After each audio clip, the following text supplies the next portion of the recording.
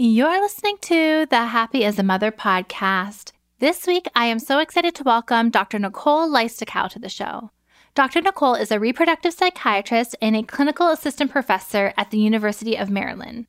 She has written about women's mental health for textbooks, scientific journals, and on her private practice blog, but I found her through one of her journals about protecting maternal sleep.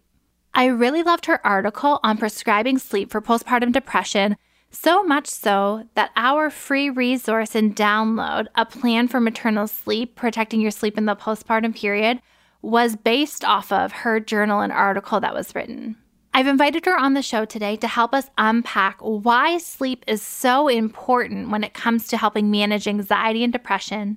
What type of sleep is important? Are we going for a few hours here? Are we trying to get a solid 8 hours? Anybody who has a newborn feels like that's entirely unrealistic.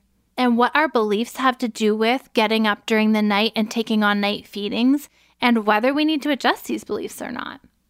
We talk about some really creative ways to incorporate support, not just partners, but others in our community if we are solo or single parents. And best of all, you can pair this episode with our free sleep resource, a free download that will help you to protect mom's sleep in the postpartum period. You do not want to miss this amazing conversation with Dr. Nicole. Before jumping in, I just wanted to let you know that we are being featured on the podcast page of Amazon Music all week. And I encourage you to keep an eye on my Instagram page for something really exciting happening, and I'm going to share all the behind the scenes. You can stream the Happy as a Mother podcast on Amazon Music. Do you ever feel like your mind is betraying you? Scary thoughts can pop into our heads out of nowhere. It can be disturbing, frightening, and make you question your own desires and urges. They can leave you assuming the worst, avoiding certain parenting situations, or attempting to control everything to do with your child out of fear. These scary thoughts, also known as intrusive thoughts, can be very concerning, but they are actually completely normal. In fact, some studies show that close to 100% of moms experience scary thoughts. And yet, this is something nobody prepares us for. We're left to struggle with these thoughts on our own. The good news is that when you know what to do when a scary thought pops up, you can ditch the fear, find peace of mind, and trust yourself again. Dr. Reem, Psyched Mummy, and I created When Your Thoughts Become Scary, a workshop to help you learn the skills to navigate intrusive thoughts before they take over. You'll learn how to understand scary thoughts and why you're having them, know what to do when a scary thought pops up, and find peace of mind and regain trust in yourself again. Join us for the live workshop on October 20th at 1 p.m. Eastern or 10 a.m. Pacific. If you can't make it live, no problem. You'll get lifetime access to the recording so you can watch it at your own pace and revisit the workshop whenever you need. It's time to take control of your thoughts instead of letting them control you. Head to happyasamother.co/scary thoughts to learn more and register today. That's happyasamother.co/scary thoughts.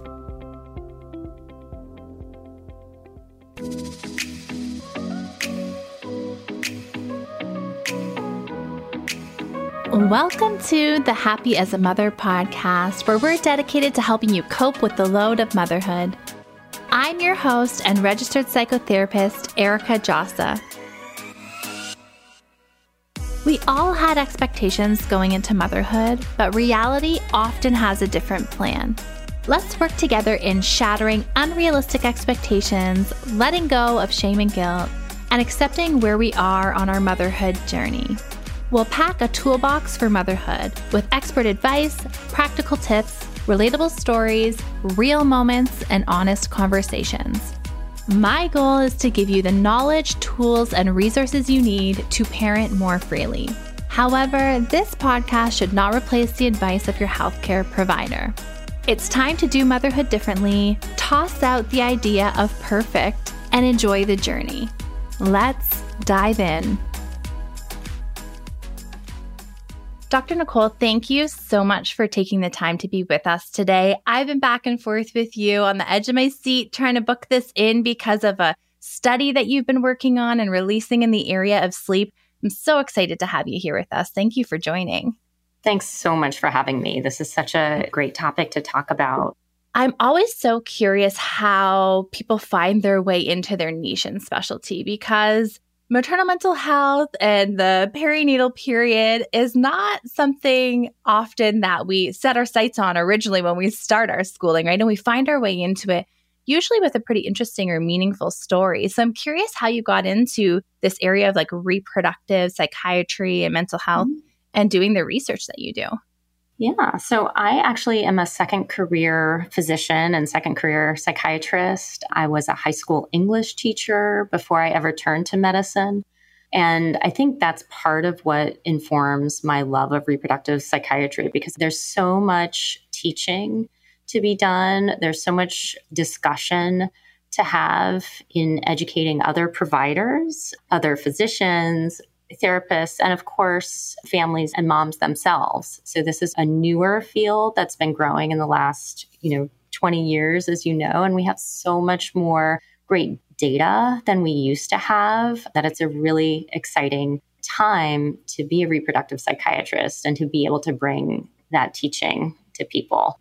And then how I turned towards women's mental health specifically was that when I was at Johns Hopkins, finishing my residency, I had some really great teachers. Dr. Jennifer Payne and Dr. Lauren Osborne were training us in a women's mood disorders clinic. And that exposure, which was just knowledge and learning that I didn't have anywhere else in my training, was really compelling to me and helped me realize that I could really take what was becoming a passion for women's mental health and teaching, and that could be my sole focus, which it now is in my practice. I find it so interesting to find the right mentorship to stumble your way into an area that you're really passionate about, an emerging area of science and research that you're able to contribute to. I've seen in your publications and the sleep study that we're here to discuss today, which I'm excited about. So in terms of your current research and this sleep study, how did that come about? How did you explore or get the idea for doing that piece of research? Well, so I think the piece that you're talking about is really more of a clinical commentary. So it's not necessarily doing my own research, but it's kind of looking at the literature and looking at a very interesting study that was done around brexanolone and bringing together my clinical experience with the data from that study and from other studies to write this commentary about what I think is really missing when we talk about treating postpartum depression or preventing postpartum depression, which is that mystery ingredient, sleep. Yes. And so I want to give full credit to the people on the ground doing the studies. What I did with my colleagues is we really took a topic that I felt super passionate about, which is changing the conversation on postpartum sleep, and then looking at what data do we have to support this and bringing in the work of original research that other people had done. Can you give us a little bit of a walkthrough of that research that you were looking at? Because there was a study done where moms came in for this, I believe it was 3-day treatment in the hospital for postpartum depression, correct? Yeah. So this is a really interesting study, the first of its kind, which resulted in the only medicine, brexanolone, approved for postpartum depression specifically. And this was based on decades of slow, careful, methodical bench research where they arrived at this novel therapeutic, which is a derivative of a hormone compound, which is now brexanolone. And what they did in this study is they took moms specifically in the first 6 months postpartum and brought them in for an IV infusion. So in the 6 months postpartum with severe depression. And that depression was measured by these clinical scales, including the Hamilton rating scale. So they gave them this IV infusion that they thought would work based on their prior research, and they got amazing results. So they did this infusion, and within 60 hours, women's symptoms had just melted away. And so, of course, I was really intrigued by this study, as was everyone in the field. But when I looked closer, I was really interested actually in what happened in the placebo arm. So the placebo arm also got an infusion. They also came into the hospital and had the same experience where everyone basically had to be separated from their infant because remember, they've delivered within the last 6 months. So they're away from their infant. They have to stop breastfeeding for 7 days because they don't know whether they're getting the active drug or, like a saline mix in their IV bag. And the placebo arm, which again, remember, they didn't know, who was who. Yeah. No one knew what they were getting. The placebo arm also had amazing results within 2 to 3 days. And then fascinatingly for both arms, that response that they had, both to the brexanolone and to placebo, was durable. So, I don't want to minimize brexanolone because the fact that it outperformed placebo with such a strong placebo response is impressive. But what I was interested in is why did the women who didn't get this really interesting new compound that I think is important, why did those women also have a response and also have a lasting response? And so that kind of kicked off a little bit of exploration where I started asking the question, could the explanation in part be that something changed about sleep?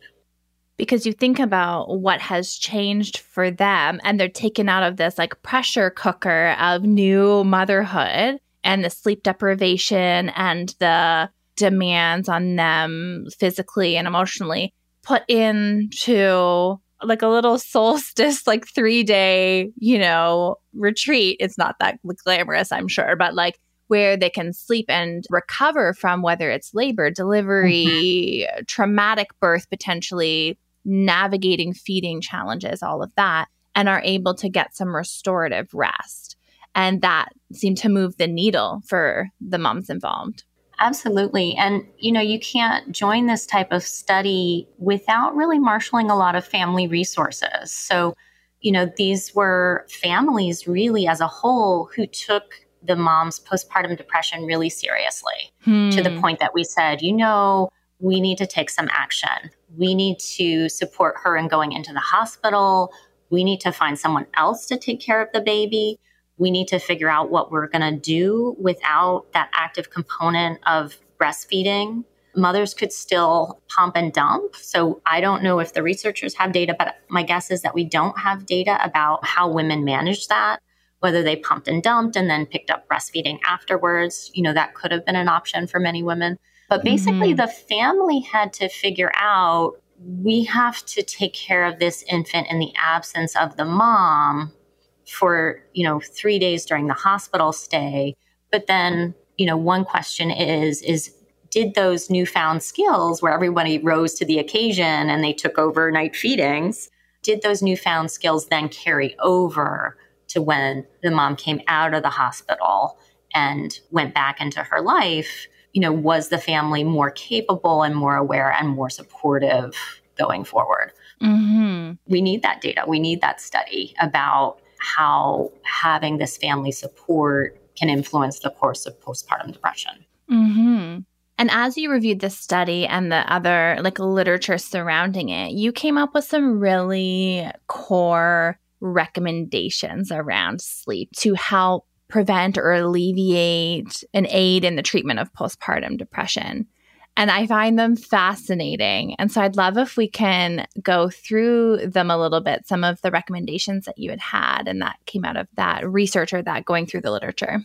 Yeah. So this was a combination of these kind of 4 core principles that I talk about, really came out of my clinical experience running a perinatal clinic at University of Maryland, and just what I was finding again and again as I started doing this counseling, as I started asking in particular about sleep. It really became apparent to me quickly that it wasn't enough to say, oh, I think you need to get more sleep, go do that, and then come back and let's talk. It really needed to be a whole exploration of what was happening during sleep for that particular mom in front of me. But then I came up with these kind of 4 principles that I think are helpful to start to make a change. Because again, I think one of the reasons we haven't addressed this, which is it's kind of such, on one hand, it's such an obvious thing to address. We know that sleep has a huge effect size on the brain. We know that we can deprive people of one night of sleep, a mere 8 hours, and that people can start to feel delirious and act drunk and make decisions they wouldn't normally make. Sleep just has such a huge effect size on the brain, but the assumption for so long has been, you just delivered a baby. Forget about sleep. Right. And everybody shrugs and no one says, if sleep is so important for the brain, why can't we do anything to support you moms who have infants? Yeah, so these 4 principles kind of came out of lots of conversations. And the first principle is really this changing the message of one. And I know you've talked about this as well, that being a good mother does not mean sacrificing yourself until there's nothing left for the sake of your child or for the sake of your family. But that being a good mom means conserving yourself as a resource and really taking care of yourself because you are so important. Your baby can't do it without you. Your family can't do it without you. And we have to protect you so that you're available for this marathon, that is the postpartum. We can't use you up in a quick sprint and then, be left without you. We have to conserve you as a resource. So that's step number 1, is really changing that. Yeah. Yeah, it makes me think about the messaging around sleep and who is centered and the messages from society that we get. Because intensive mothering tells us to mother at an absolute cost of ourselves and our well-being, right? So whether that's in regards to sleep, whether that's in regards to our schedule and our time, our resources, all of the areas we feel pressure to give of ourselves, even at a cost of our well-being. Yeah. And I think that what happens is when we get feeling run down, we try to get sleep in ways that are not actually things that are within our control a lot of the time. So we focus on things like sleep training or our baby's sleep because we're so desperate to get sleep that we try to control, and tweak the environment and things around because it feels selfish or we haven't been told it's okay for us to just actually create a plan for our own sleep, right? And so I think that there's a real baby's sleep is centered and baby's care is centered and mom's sleep is it's at a cost and that is what it is. And even if it costs your well-being and your mental health, this is what you signed up for. And moms are like, is this what I'm supposed to be doing? Absolutely. And that's where I would love if we can start to change the conversation, where we can see the family as an ecosystem and where we can look at partners and family members and even things like night doulas, uncles, aunts, whoever is around, but where we can start to say, this is enough of a societal priority that it's okay to start asking and looking and saying, wait a second, it doesn't make sense to put all of this load for interrupted sleep on one person who's the most important person that we need to keep functional. So what's really been missing from the conversation, I think, is certainly dads, partners, other members of the household who are working perhaps, but who have really sort of had their sleep either prioritized because we're thinking they're leaving the house, they're earning the paycheck, they can't be disturbed overnight, or we've thought they can't do it. They won't be able to wake up, or they don't know how to take care of the baby in the middle of the night. So the first principle is focus on self-care over self-sacrifice. And the second principle is to consolidate these chunks of sleep, which we can talk about more why those are important. Yeah. But the third principle is to expand the workforce because it doesn't have to be a choice between mom's sleep or ignoring the baby. We can expand the ecosystem that we're looking at and saying, is there someone around that we can ask to take over one night feeding?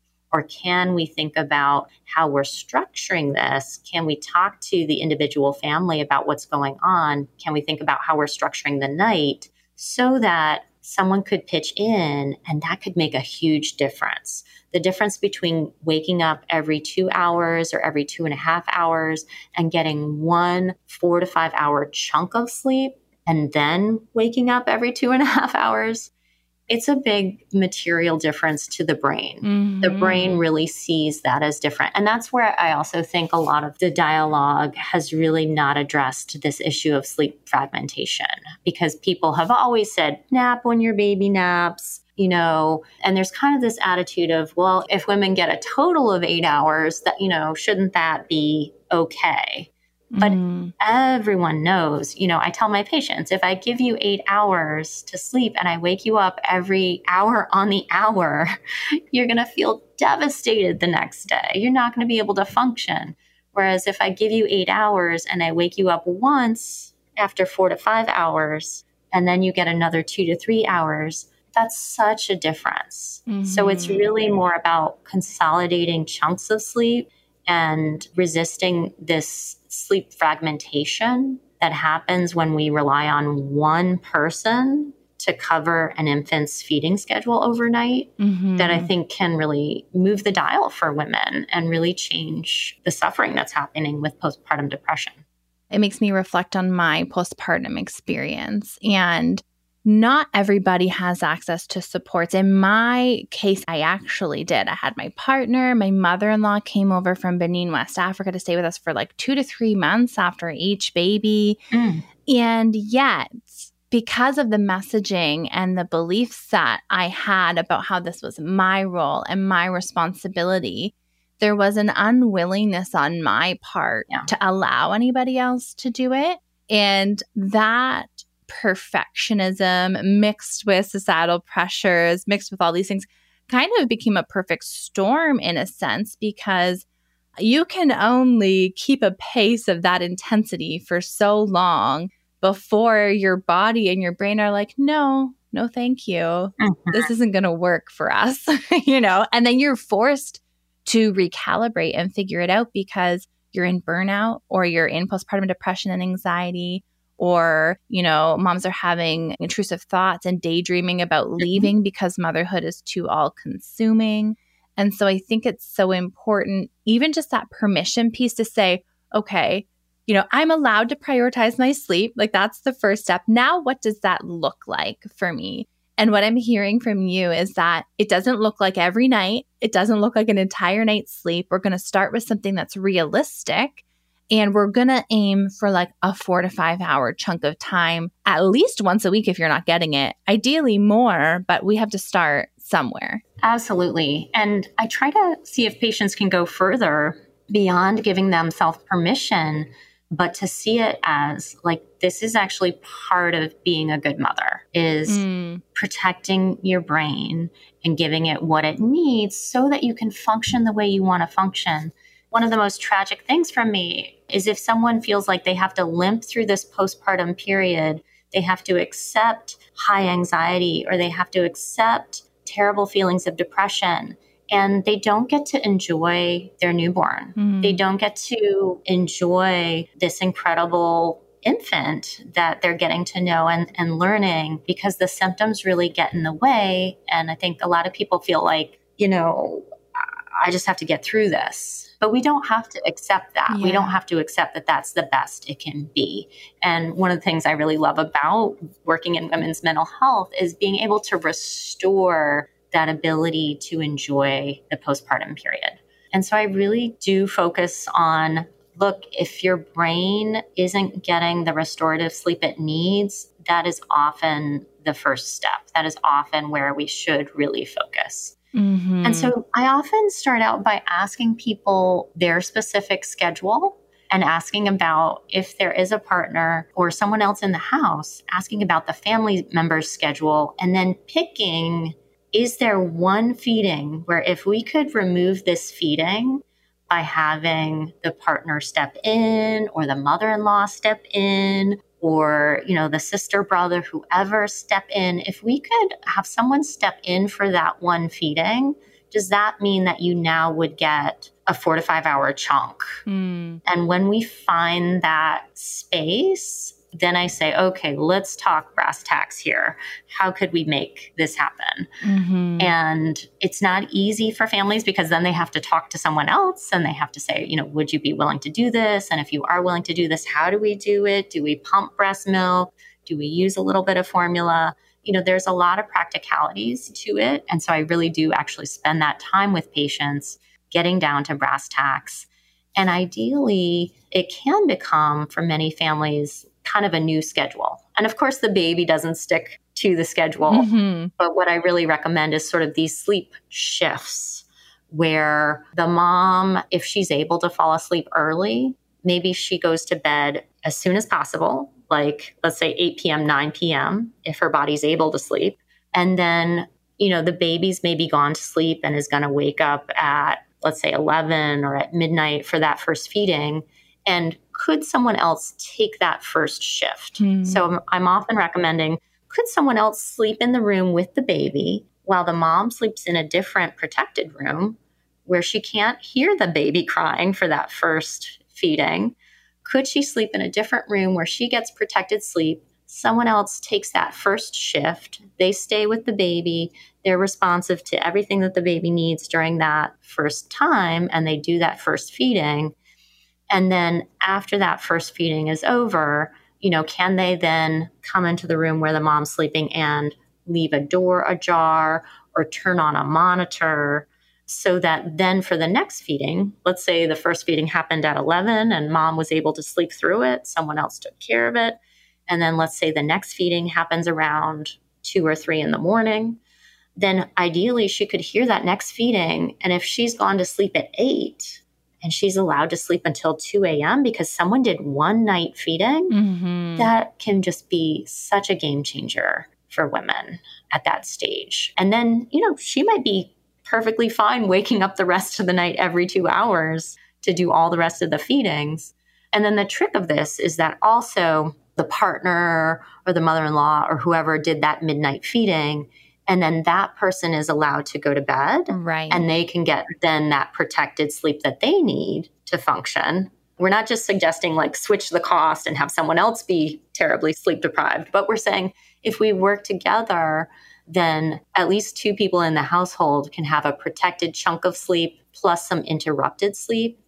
And that can get a whole family through the postpartum period without anyone suffering a major depression or a terrible disabling flare of anxiety or intrusive thoughts, as you say, all of which can get in the way of bonding with your baby and enjoying your baby. I don't want to say motherhood is all like rainbows and butterflies, but I do want people to be able to enjoy the moments that are enjoyable. And anxiety and depression get in the way. And sleep deprivation, if it's not addressed, prevents healing from those. And really flares them up, as you said, like if we are prone to them or if we've experienced them in the past or if there's maybe an undercurrent of that in our personality, we run a little, revved up and then we throw in some sleep deprivation over the course of weeks and months, really teeters that over to be more severe.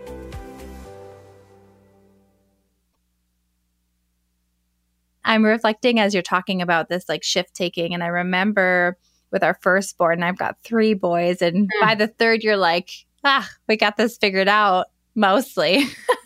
But with the first one, both my husband and I would be up. Like, what do we do with this baby? Right. But you call out the importance of like trying to protect each other's sleep by like the one person being up and switching on and off. So you don't have 2 sleep deprived parents then trying to navigate their day. Yes, I really do recommend protecting both people by coming up with a plan to do shifts and switching off. And, I tell people that if your partner's working outside of the house and you want to protect, their ability to keep working, if you're being woken up every 2.5 hours, your ability to cope and work and be on in the way that ideally infants need. Infants don't need just a diaper change. They need someone to change their diaper and feed them who's cooing to them and babbling to them and talking to them in a nice voice. And that takes so much emotional energy. So I actually tell my patients that if you're the person staying home with the baby, that's actually so much harder than going to a job. It's so much harder than going out to an office job or out to a physical job, because you're supposed to be emotionally on while you're doing all of these tasks where, you have a baby who you have to take care of all of their needs, and you have to be a total interpreter. You have to figure out what is it that they need. You have to try 5 different things. And if those don't work, you have to try them all again. It's actually a harder job sometimes than leaving the house. So it's not that I want the person leaving the house to go work to just be totally sleep deprived, but they can do that job if they get a 5-hour chunk plus another 2 to 3 hours. They can sustain that. It's not ideal, but they can sustain that. The same way it's not ideal for a mom if she's staying home to not have a full 8 hours. I would love to give her a full 8 hours, but 4 to 5 hours plus another 2 to 3 hour chunk is sustainable. That can get you through the first 6 months of a baby's life. It's around 6 months that babies neurologically start to be able to sleep longer chunks. Some of us get luckier, and babies at 4 months, can do it. But reliably, this was one of the things I looked at in terms of the research and the literature, that babies under 6 months, we're trying so hard to get those babies under 6 months to just sleep longer, because wouldn't that solve all of our problems without having to ask for help? Babies under 6 months, you can't reliably get them to do it. And, that's neurologically appropriate. Right. They're developing. It's, babies after 6 months where some of these behavioral interventions can be more effective. But based on the research I've looked at, it's not really appropriate to say, mom's not getting enough sleep, change the baby. Right. When the baby's less than 6 months. It's mom's not getting enough sleep. We have to look at the family. We have to look at the ecosystem. We have to look at the supports that she needs. And if she can't get those inside her household, society needs to step up. It makes me think of creative ways that I've played this out with my partner, because some of the objections I hear, and there are many that come up because this is woven into our identity in a way, right? So there's a lot that we can come up against. Are like, my baby won't take a bottle, or, we don't have support, or my partner, maybe something that they do for work is really high stakes or whatever. And there's been some creative ways that I've sort of seen some workarounds, and I'm sure you have too, and I'd love for us to hash a few out. My babies would not take a bottle despite my best efforts of trying. And that really obviously interfered because nighttime feeds were dependent on me. Yeah. But we found a system actually where my husband would go get baby from their crib, bring them into me in my bed to nurse. I'd pretty much still be asleep. He'd wait for them to finish nursing. He would then take them back to their room, burp them, change them, resettle them so that the disturbance to my chunk of sleep was so minimal that I kind of got to sleep, through that chunk without being awake and up and bouncing baby and all of that. So that worked for us really well. I've also seen moms who are either maybe single parents or solo parenting because partner is away, have somebody come and stay with them, or even spend a weekend together with another maybe single mom or solo mom so that they can do shift work with one another to alleviate some of that sleep deprivation. And that's really cool and interesting to see us support each other in that way. So there can be pockets of restorative rest. Absolutely. I think those are both great ideas. And I do try to talk to people about what is the nitty-gritty of your experience? What are the obstacles that you see? And the primary obstacle is typically, I have to do it. It's the expectation that we put on ourselves. That's usually the primary obstacle. But you're absolutely right that there are these other obstacles. Sometimes with babies that won't take a bottle, for example, I ask the question, who's trying to give them the bottle? Babies know moms. If a mom is around and they smell the mom and they know she's there, why take a bottle when you can have the breast? So oftentimes if the mom is not around and someone else is giving the bottle, like a father or like another relative or a caregiver, babies will do better taking bottles from those other people because they don't smell like mom and there's less expectation around breastfeeding. Mm-hmm. So I do try to get into the nitty gritty around like, can we address, of course, if there's things like a lip tie or a tongue tie, those need to be addressed. And solo parenting, solo parenting is very hard. But one thing that I find even with my single parents is that sometimes they're just so willing to be available for their baby that they're even doing things like checking on their baby when the baby's asleep. Making sure the baby's okay, even if the baby is not needing them at that moment. Sleeping right next to the baby in a way that the baby's normal breathing wakes them up or makes it hard for them to sleep. So even though if you're like solo parenting, you don't have the luxury of having a partner or a family member who lives with you. Although even if you're solo parenting, people are sometimes still, mothers are so incredible. They take care of so many people. Sometimes people are solo parenting and then they are also taking care of, oh yeah, my little brother lives with us. Oh yeah, I'm taking care of my grandmother who lives with us. And sometimes even those younger family members who are adults can be pulled in to help. And I love your suggestion of teaming up with other solo parents to get help as well. But sometimes even my solo mothers aren't aware that it's actually part of taking care of their baby to not check when they don't need to, or to put the baby a little bit further away from them, or to use a white noise machine so they don't hear every little grunt, but that it is part of their job actually to get longer chunks of sleep if they can. I remember we had a co-sleeper attached to the side of the bed. Each of the boys stayed there for about 3 or 4 months postpartum. Every little grunt and move and wiggle and little whine in their sleep, right? It was so then I'm awake and I'm checking. Being able to create some distance, or when we would move them to the crib, or I would have the monitor, but I would keep it on the lowest sound instead of the highest sound, so that a real cry came out, or a real disturbance before I was being alerted to it.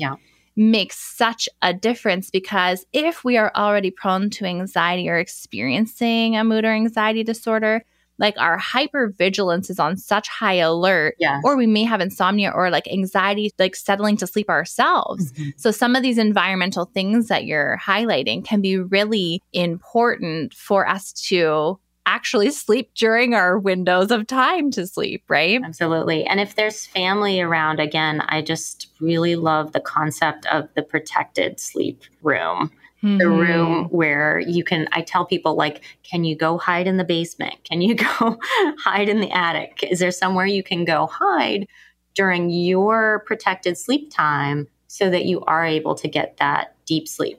Because, we have these studies that show the anticipation of being woken up, and the anticipation of not knowing that you'll be able to sleep can impede and reduce the quality of the sleep, even if you have it. And you're absolutely right. For some people, co-sleeping works really well. And I don't want to criticize or say that all people have to do it the same way. But for those people who are coming to me to say, I'm not enjoying anything, or my anxiety is really getting in the way, then it's time to question how we're doing things and to say, is it okay to protect you more? Is it okay to protect your brain more and help it have the sleep that it needs to restore itself and heal? So I love the idea of what I call the protected sleep room, and also just musical beds.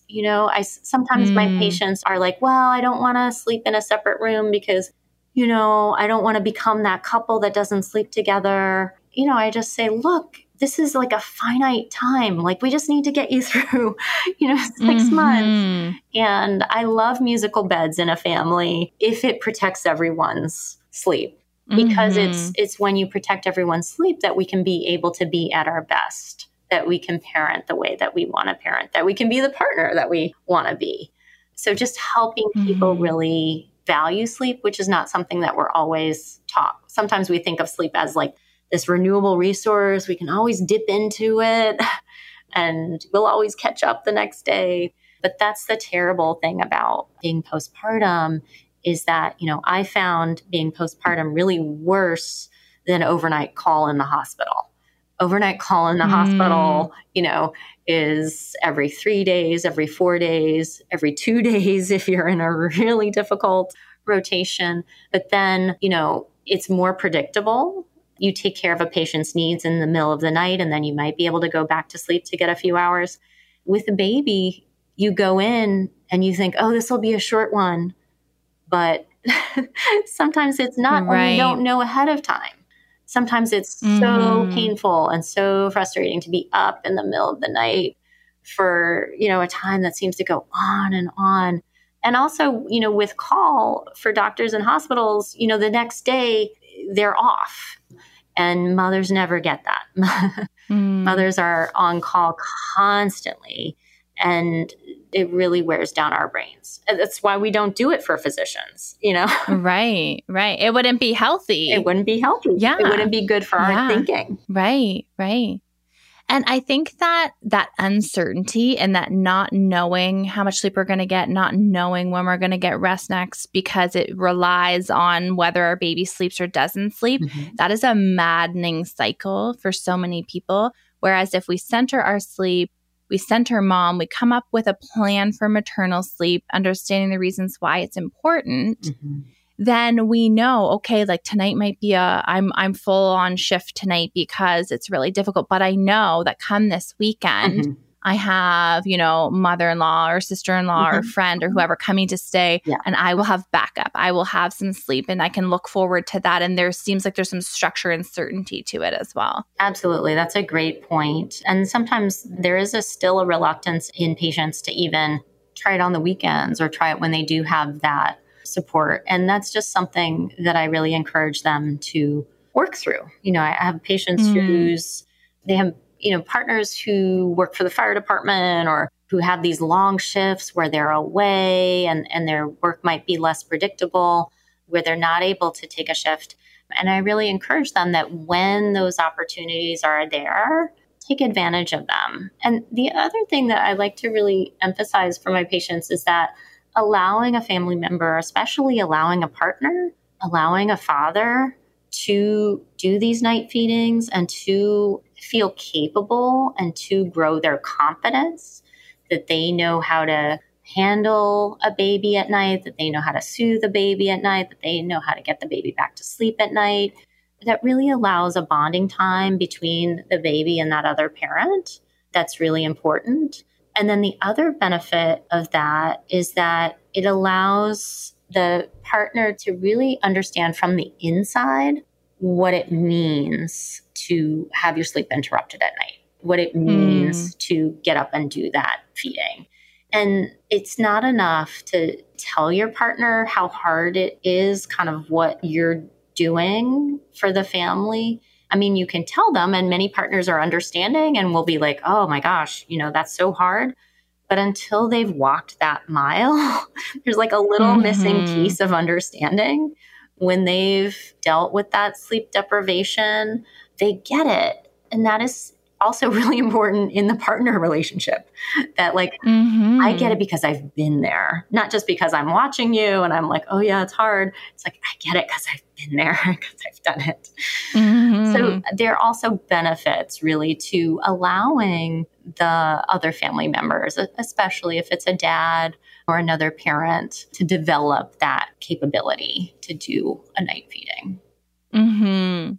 I agree. And in retrospect, had I been specialized in what I do now and know what I know now, I would have shared my maternity leaves with my partner, and I would have, made space or shared up. Like here in Canada, we're fortunate to have like the extended leave, and I would have cut that sucker in half and shared it up differently. But really went into that role at that time thinking, oh, here we go. I'm gonna do it, and I'm gonna be the best, mom I can, and prove this to myself. We really need more moms to support paternity leave. Yeah. Because, sometimes what happens is women assume, like, yeah, I know my husband has paternity leave, but I don't want to give the impression that in the United States we have adequate parental leave, because we do not, and we need more. Right. Right. But even for my patients where their partner may have paternity leave, they sometimes end up shortchanging themselves because we don't have that expectation as a society that it's okay for a man to take that much time off of work or for him to do the majority of the infant care. And so sometimes what happens is, moms will be off leave first and they'll learn how to do everything and they'll get really capable at a skill that they didn't have. Yes. They didn't have it before. They weren't professional infant caregivers before delivery, but they got a lot of experience really quick. And if they did most of it, now their partner's behind. It's like if you're in medical training with a colleague and you're learning a surgical procedure and you do 100 and your colleague does 1, you're going to be much better at it. So stepping back and allowing partners to learn is sometimes a part of this, that people are hesitant because they think like, oh, I just do it better. But I have to remind my patients that, you learned how to do that and you were given the opportunity to learn. And it's okay to then let your partner fiddle with it and to not be great at it at first and to slowly gain competence. And that's a really important part of letting them bond with the baby, is that they get to develop their capacity to do all these things, including night feedings. Like for anyone who's listening right now, as we're thinking about wrapping it up, and as you maybe are like wrestling with your own internal beliefs and messages about what it means to be a good mom and that you're supposed to be the one who does it and all the things that surface in us. And I know in my perfectionism, I felt like I wanted to adhere to all of those standards so tightly. I want us to recap before signing off, like some of the whys this is really important. And I think that they've been woven into our discussion today. And one of the ones off the top, Dr. Nicole, that you had highlighted is just like fundamentally for our brain health and well-being and functioning was a big one. Yeah, I call sleep like the most potent designer antidepressant that I know will work for you. And it has almost no negative side effects. It will work for your brain. It's personally designed for you. It will help with all the things that we worry that antidepressants might cause. It will reduce the risk of weight gain. It will reduce the risk of having low sex drive or sexual side effects. It won't cause headaches. It will improve, Sleep is very potent. It can act quickly in a matter of 3 to 4 days, sometimes the next day. I've had so many people come into my office saying, oh, I feel so much better and so different. And it's because I've started getting better sleep. And again, I'm not talking about they have to get 8 hours, but that 4 or 5 hour chunk plus another couple of hours, it can be life-changing quickly, effectively, and it doesn't cause side effects, but it does take so much lifting. It takes a lot of conversations within the family and a lot of willingness to make change. And planning and hands on deck to do that. But also seeing that it's not just for the mom, because as you said, partner then gets these opportunities for bonding and caring and nurturing that they otherwise would have been sheltered from. And they get to develop their skill set and their ability to read baby's cues and know how to intervene in situations. So it's not just a selfish thing either. It's something that actually benefits those that are involved as well. Absolutely. It's really in the service of the family. It's really in the service of having the mom be operating more at close to her baseline, close to her expected level of health, so that she doesn't have to limp through her postpartum time. Or, the worst case scenario is, be hospitalized or, be really ill or in danger of losing her life. So this is serious stuff. And it's not really acceptable in my mind to sit back, especially with women who already have a history of severe depression or who already have a history of severe postpartum symptoms.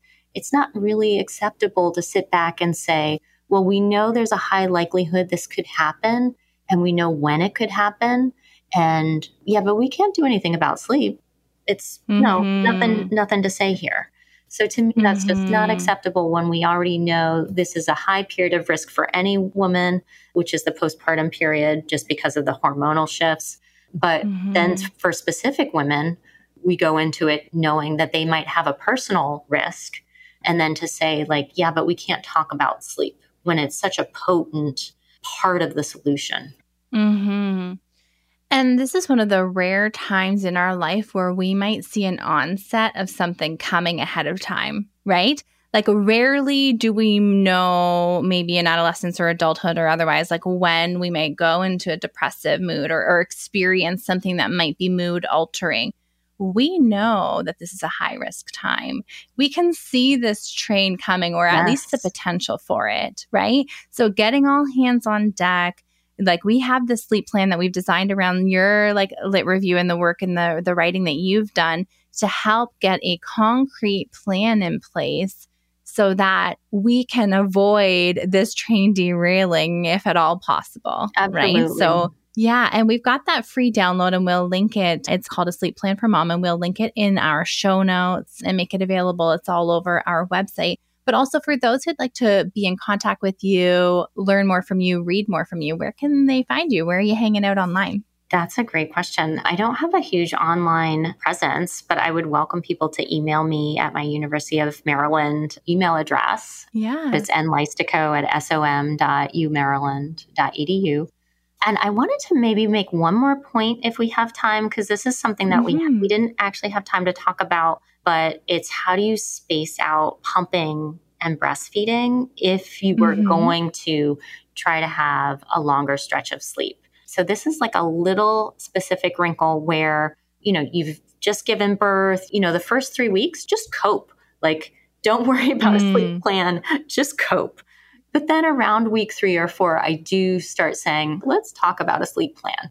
If at that point, you're breastfeeding, you may be waking up every 2.5 to 3 hours needing to breastfeed or needing to pump. And sometimes that's the sticking point that gets in the way for moms is because they say, well, look, I'm going to be up at midnight anyway.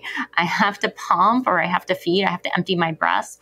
Why wake up my partner? Why don't I just take that feeding? And what I actually recommend for people is that they use that time to gradually space out pumping. They might need to pump at midnight for like 3 nights and then see if you can pump at 12:30. Let your partner do that midnight feeding. See if you can pump at 12:30 for 3 nights. See if you can pump at 1 a.m. for 3 nights. See if you can pump at 1:30. And then, within a 1 to 2 week period, you've spaced it out. Your milk supply is in sync with you having that protected sleep chunk. And you now can feed your baby at 2 a.m. or whenever they wake next. It is something that you have to think about and that you might have to plan for because it takes like a week or 2 of adjusting. It doesn't mean that we throw out a sleep plan or the possibility of it. It means that we're intentional and work together to prioritize sleep and make it work. And I think it's a really valid point that it may not go well the first time around. Like it might take some trial and error to find maybe a timeline that works or the shift that works, or like, it's not like, oh, we're going to try this once and prioritize it. It's going to magically go well. And all of a sudden, we're magically sleeping. But if there is a commitment there as a family to prioritize maternal sleep and both parents' sleep in this like shift work mentality, then we're going to be committed to the goal of figuring it out again and doing it again next time. Absolutely. I tell people the principles because it doesn't mean that my recipe is going to work for your family. But if you have the principles and you know how important sleep is, you can usually come up with a plan that can make it better and make it happen in more of these important chunks that our brains really need. If you're breastfeeding, around the clock and all day long, except for you give 4 ounces of formula. And with that 4 ounces of formula, you get 4 to 5 hours of sleep. that might be an acceptable trade-off. Just because you're using a little bit of formula to supplement doesn't mean that you're not still getting the benefits of breastfeeding. I want families to do what works for them. And I don't want mothers to feel like they have no choice. Mm-hmm. And that flexibility in our thinking around feeding, as you highlight, is something that when we are anxious or when we are perfectionists or when we're just so desperately wanting to do it like right, air quotes, we cling to things like exclusively breastfeeding as these titles or goals that we're trying to accomplish. And I know, like, I went through this. I was in this same experience as well. So like it feels like a failure to even contemplate a bottle of formula in some way. But if we are prioritizing your mental health and if we are defining success by mom being well and baby being well and healthy, how we get there looks different. So like for me, adhering to this perfectionist ideal of exclusively breastfeeding as a indicator of success wore me into the ground and my mental well-being into the ground. And that's not how I define success. Like, mom needs to be healthy and well. Like, if I'm suffering and not doing well, but I'm holding on so tightly to this like exclusively breastfed title, then we're not adjusting well. And then we're also like not feeling joy in our role. Like, we're feeling like lots of burnout and other feelings as well. So allowing for some flexibility in our thinking around feeding is really, really important. Yeah. And it's such a great point, because what's best for babies really is having a mom who's available to them, having a mom who is able to experience joy when the baby babbles or the baby smiles. So focusing on that larger picture and understanding that it's okay if I need a little bit of formula and a lot of sleep protection to get there. Because it's not like a selfish thing that I'm doing for myself. It's so that I can be with my baby. And that's what babies need too. I agree. And I thank you again for taking the time to be here today. We've got a free resource for moms, a plan that they can fill out and work through based on the readings that I've done from your work, and here to really spread the message that it is important, necessary, healthy to prioritize and center mom's sleep. So thank you so much for joining us and being here.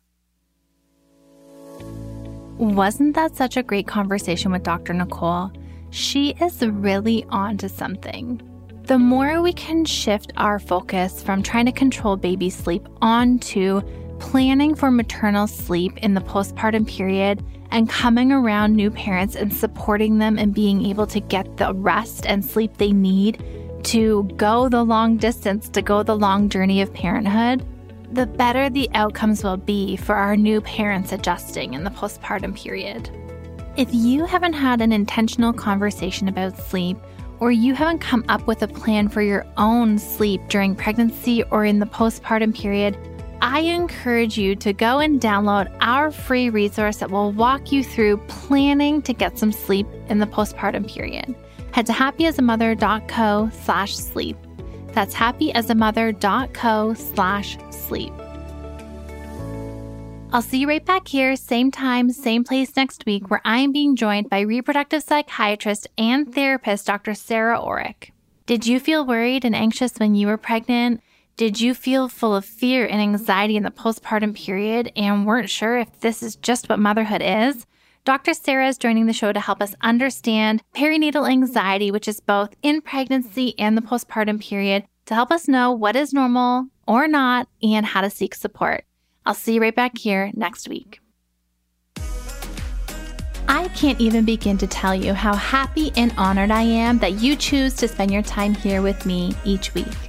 If you're looking for the resources or links from today's show, or you need a refresh on anything we've talked about, visit our show notes. You can find the link in the episode description, or you can head directly to happyasamother.co/podcast. To join the Happy as a Mother VIP list and be the first one to know about new episode drops, insider info, or freebies, head to happyasamother.co/newsletter. Until next episode, Mama, I want you to know, keep showing up. You're doing an amazing job.